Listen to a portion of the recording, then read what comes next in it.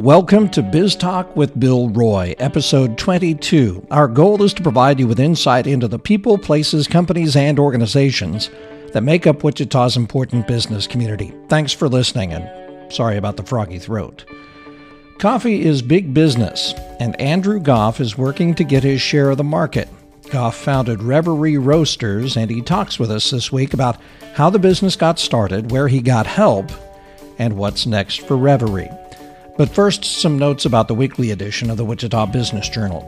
Remember the Goody Clancy plan for downtown Wichita? Well, reporter Brian Horwath digs into the plan to see if Wichita has followed it and what else needs to be done. This is Brian's first centerpiece for us. He produced a great story, page 12. And on Brian's reporter page, he writes about the demand for downtown living. It still appears strong.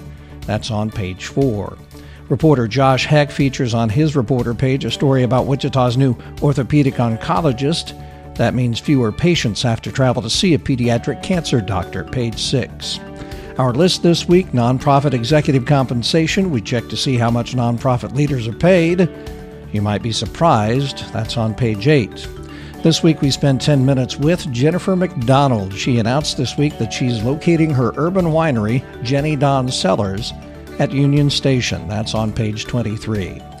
And check out who's taken out a building permit, who's filed paperwork for a new corporation, real estate transactions, and who owes back taxes. That's in our leads section, page 15. Now this. Welcome to the Wichita Business Journal Biz Talk podcast. Talking business is what the commercial banking team here at Equity Bank does best. Visit equitybank.com/napkin-stories. Andrew Gough started his business while he had another job. He realized if he was to grow the business to its potential, he had to quit and devote all his time to Reverie Roasters. He talks about being part of the first group of startups to get help from the E2E Accelerator, and he has some advice for others who are thinking about starting a business. Tell us a little bit about yourself. First of all, we're going to get into the business and get into some of the things you've been doing here over the last couple of years, but let's get to know you a little bit better. Tell us where you grew up. Well, I grew up here in Wichita and actually from third grade on and graduated from Andover High School. My father still lives in Andover, so I still consider myself an Andover Trojan. But I graduated in 98 and went to K-State and attended school there until the fall of 2002. And I got a degree in mass communications, journalism, with an emphasis in public relations. Ironically, I started my school career in college in hotel restaurant management, and then I determined I would never want to be in that business because it was very complicated. And it's interesting how things work out. End up back in that area, a few years later. Right. Post-college, I kind of, like you hear now, went home, lived at home for a little over a year or so. I graduated in the fall, so in the springtime, my first job outside of my career was back at a restaurant I used to work at.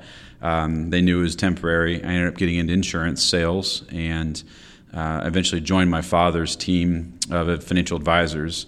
Had a newly formed producer group called Gough Financial Group, okay, and later got my securities licensing, and that was in 2004, and for about 4.5 years I worked with them on their team until I decided to move into more of a narrowly defined role within the same industry, and I took a job working with the good folks at Intrust Bank and Nest Egg University, and I was an education coordinator for a retirement planning company. So my job was to go out and advocate on behalf of the employees of plans to help them figure out how to save and why it's important to save. And so I kind of took the things I really loved about working with customers and clients and putting it into the area that I think I was probably most suited for. We've known your background as mostly in the financial services, but you do have some of that customer service, direct one-on-one sort of personal service side of you too that you have had, and now you're kind of coming full circle with Reverie. Tell us about how that came about after Intrust. Well, so while I was working for the bank, I had kind of funny how things work out. I was actually sick when I decided I wanted to leave my father's company, and I applied for the job at Intrust, and I was homesick during the holidays and I had been talking with someone about the possibility of opening a coffee business. And I went online and made some connections and ended up purchasing a coffee roaster on my credit card, like while I was homesick. And we created a business plan after that. We took lease shortly after that on a building and started the renovation process. And about 4.5 months later, we opened our retail doors with a small loan that I had taken out, and the capital I'd used to put into the machine was my contribution. And of course, we ran out of money like right away, and went back to the bank, and it worked out. But that all happened while I was working at the bank, and it put me in an interesting position because apparently you're supposed to ask permission for these things of your employer, and I didn't know that was an issue. I had some advice from a friend who said, "Oh, just let them know on your next time they ask you about your outside business activity." And but it worked out. I had a lot of support from the leadership there, and it was a good experience. And but about two years into opening, a little over 2 years, I knew that my time had come. I'd actually been in that position working with my boss, Scott at the time, who'd been there longer than anybody else in that role. I think I'd been in that role longer than anybody else except him, and it's just because I loved that part of the business. Right. And there was really nowhere else to go in that same department, and so that's when I said, this is, for me to get this, to do this full time, I'm going to have to change something. And so we met the folks at KSBDC, the Kansas Small Business Development Center, and put together a kind of a new plan. And in that plan, I was able to obtain additional financing to then fund an expansion and reclassify all of our loans to a new loan package, start a new relationship with a new bank, which was kind of part of that process. I had to, because it turns out I shouldn't have, I was working with the company I worked for. That didn't work out so well. Right. So it was a great, I was really afraid of leaving Intrust because, I built these relationships and I thought they're going to be disappointed, and it turns out they're incredibly happy for us. And not in the way like, oh, we got rid of that guy. It was like, hey, this is exciting to see where people go. And so I kind of got over that real quick and went into a renovation of our business. And about 2.5 months after leaving the company and renovating my own space to what it's like today, I then had to figure out what to do next, because I didn't serve coffee on our bar. I wasn't the roaster. I wasn't really going to replace those people. I was going to have to figure out what my job was. Right. And so it took a few months after that to really figure that out. And then the story kind of changes into in 2000, the late 2015. We heard about 1 million cups coming to Wichita, right, and I wanted to be a part of that. All these great supporters that said you should be a part of it, which turned into, hey, you need to speak at it, to, hey, you really need to apply for this E2E thing. Right. And so that's kind of what happened. I want to get into E2E because I know that's been an important resource for you. It sounds like KSBDC was also a great resource for you. But initially, why coffee? Probably in 2005 or 6, I had done a fundraiser for an organization, or been a part of one, supported one, and I had met a coffee roaster as part of that process, and it completely opened up my mind to what coffee could be. At that point, what I really knew was what you got at the grocery store, maybe at a gas station, just like most of us. But specialty coffee was not even something I was really familiar with. Starbucks, of course, existed, but I wasn't much of a connoisseur. Mm-hmm. I mean, I drank it because everybody else did, but I didn't quite understand why until later. And so that never left my head. That was just something that was always there, and something that I had a friend who was interested in it as well, and that kind of helped me put this together, that this is something that we could maybe do together. And after we opened the business, unfortunately, it even though we got it up and running, it didn't seem like the partnership was going to work out, and so it took some time to resolve that. In fact, it put a lot of stress on our business. But once we were able to resolve that, the business finally took off, and it's what you see today. And so it's been a good experience, and I learned a lot. And I hope at the end of the day we're both in better positions than we were. Right. You were working at Intrust Bank. What was it that gave you that initial spark of confidence to say, okay, I want to buy this roaster and get started? I think maybe curiosity.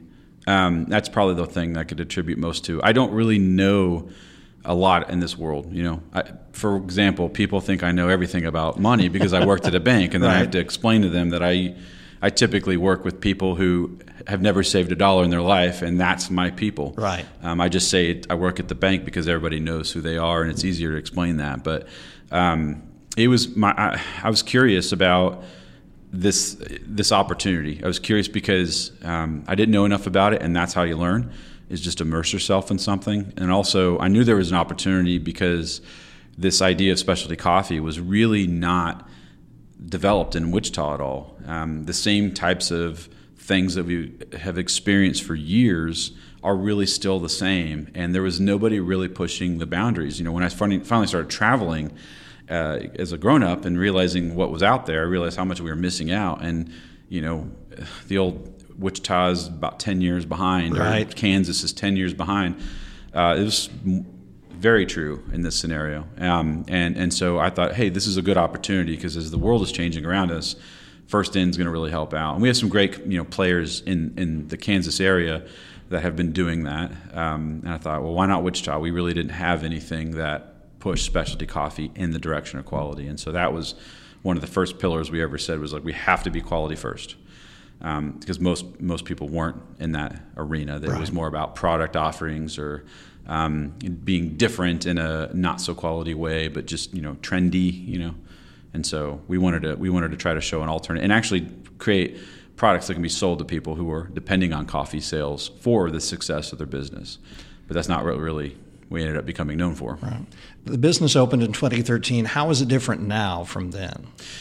In 2013, our idea was to be a wholesale coffee provider. So we were looking to serve other businesses, business to business.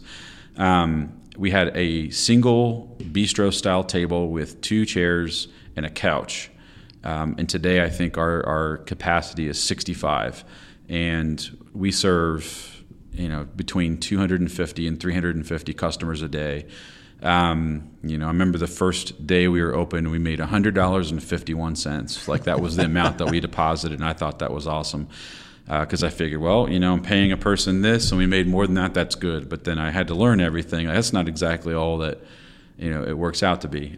So today, we have 22 employees as of yesterday. I think today we actually just agreed to hire 3 more people starting next week. We have divisions or departments in our company, from the cafe to the wholesale, and we have a service company we've started to be able to respond to our own needs, our own customers' needs, as well as anybody else in town that feels like they need a quality service company to take care of their equipment, which is hard to find. It's a busy industry, and there's a lot of opportunity to help people. You're finding other ways to gain revenue. Yeah, but I know I tend to operate that business as not as a profit leader, as one that just supports the other one. I feel like we can be more profitable, get to be profitable, if we are operational. And when you have to depend on another company to service, it just, too many times the phone isn't picked up, or the work is not done to the quality standard that we need or our customers need. In fact, we would get calls all the time from people saying that my current provider is just not available, or they're charging me too much, and we wanted to fix that. But first it was about serving ourselves, because we've acquired quite a few assets that have to be serviced, take care of. Do you have trouble finding employees? We talk to companies all over the place in different industries saying, man, it's tough to find people. Do you have trouble finding employees? No. I don't want to brag or boast about it, but when you operate a company that is built with good character, and one that is pushing the boundaries for the quality, and these are the things that people that move to coffee are looking for the most part. We find some of the best people that are for our industry here, and they come to us. It's usually we know about them well before we put a notice out, and we've only had to put notices out twice. We've almost always been able to fulfill from relationships we've built with customers. Most of the people that are in coffee in Wichita, they like to go around, and we know who they are, and they come to us when they're ready to switch over, and sometimes we get to hire them. So it's only a few times we've had to go after folks and ask them if they wanted to join our team, and so far it's been really good. We've had very low turnover over the years, so it's been good. You were part of the first ETE cohort group. Tell us about that experience, what that was like. It was great. We, being asked to join and to enroll in that, I didn't know exactly what I was getting myself into. I was really busy and didn't read the fine print too deeply. I just knew that this was important, so I did it, and it was a great experience. It was a lot of business information really fast. It was a huge commitment of time. We took every Monday from 8 to 5 p.m. off, so imagine being gone from your work 20% of the time. Right. And then there's other things we did in between. It was a big commitment. Met some amazing people. I think the thing I took away the most was there are people willing to help in this community, in the business community. Mentorship, for example, that's something I've always enjoyed doing, and now I'm looking for opportunities to receive that. And you just have to ask. That was I think we're reluctant at times. Even when I was working at the bank, I was reluctant to ask questions because I always felt like people didn't want to hear about it. And the reality was people were dying to help. You just had to make yourself available. And so I learned a lot. I gained a lot. Met some amazing people that have helped us even more, along than you can imagine. So I'm highly supportive of what they do. Is that your advice? You're looking to begin a business, start a business. Just ask questions and look for people to help you out. They're willing to do it. Do you have other advice for folks too? I think that if you're going to do what you just said, is to ask and tell people about what you do, be receptive to their advice, because Right. I think a lot of people have already figured out what they want to do, and they don't want the advice. They just want to be heard. And I've learned to put all that aside, because when someone who's way smarter than you that has been very successful, even if they have no idea what you're doing, in fact, most of the time they don't have a clue what they're doing, but they've run businesses that have done extremely well. They have great advice to provide you. And the other thing, too, is don't expect them to give you the answers. I think that's a misnomer. Most people, or not most, a lot of people probably believe that they're going to go to a mentor to tell them exactly what to do. And the reality is a good mentor is going to leave you asking questions. So what do you think is the right thing to do? Or here's some things I might do.